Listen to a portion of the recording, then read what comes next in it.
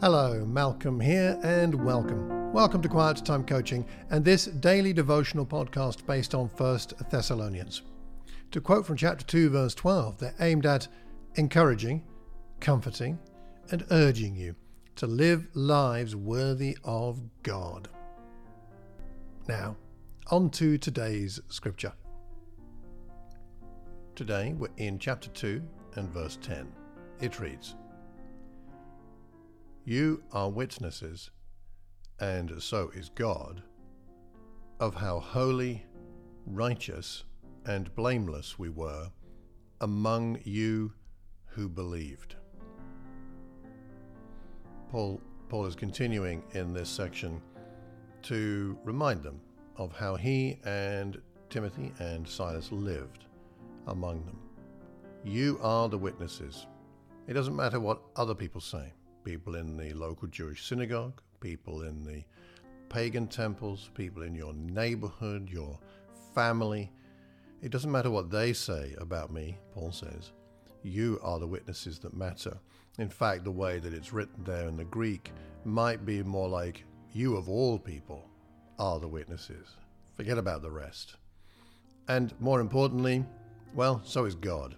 Even if you couldn't say this, but if it was true, God would know it was true. That God would know that they had been holy, righteous, and blameless among them. Paul's piling it on here. The holiness seems to be to do with the character that they have, being set apart for God. Their righteousness demonstrates that they conformed their lives, their behavior, their conduct to the holiness of God, of what it meant to be a God follower. And the fact that they were blameless meant that they were beyond reproach. These are quite heady claims. If they're not true, it would be very problematic for Paul's ability to write something meaningful to them. Of course, while Paul was in Thessalonica, he would have been under extra scrutiny because he would be a foreigner. And being a businessman, people might look at him and question his ethics and his integrity. He's producing goods for sale. Were they any good? And what this is speaking to, ultimately, is Paul's integrity.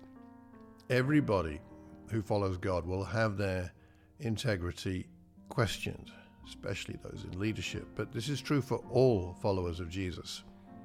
And the reason it's true for all of us is because the integrity of Jesus was questioned, and at times the integrity of Jesus was affirmed, even by his opponents. For example, in Matthew chapter 22 and verse 16, they sent their disciples to him, to Jesus, along with the Herodians. "Teacher," they said, "we know that you are a man of integrity, that you teach the way of God in accordance with the truth." Now, of course, they may have been flattering him, but nonetheless, they were happy to agree that here was someone of integrity. What does it mean to have integrity? Let me give you this quote from the book Unbeatable by J. Tyrone Marcus, one of my brothers in Christ in the West Indies. He said this in his book: "To have integrity is to face reality and to respond to it with poise, emotional intelligence, and temperance." Poise, emotional intelligence, and temperance. Whatever the reality is, a happy one or a sad one, an easy one or a hard one, we can respond to it with poise because we have the Spirit. We can respond with emotional intelligence because God will give us insight. And we can respond with temperance, not overreacting to situations that are challenging, because we trust that God is with us. We have a hope. We can endure these tough times, as Paul did. We can endure them with holiness, righteousness, and blameless with integrity. Why not pray about that today? Being a man or woman of integrity in Christ today. Thank you for listening today. It's my hope, to paraphrase chapter 1, verse 3, that your work will be produced by faith, your labor prompted by love, and your endurance inspired by hope in our Lord Jesus Christ. For more notes, lessons, and resources on these topics, go to my website, malcolmcox.org, and I'll finish with the last phrase of the letter. The grace of our Lord Jesus Christ be with you. Take care, and God bless.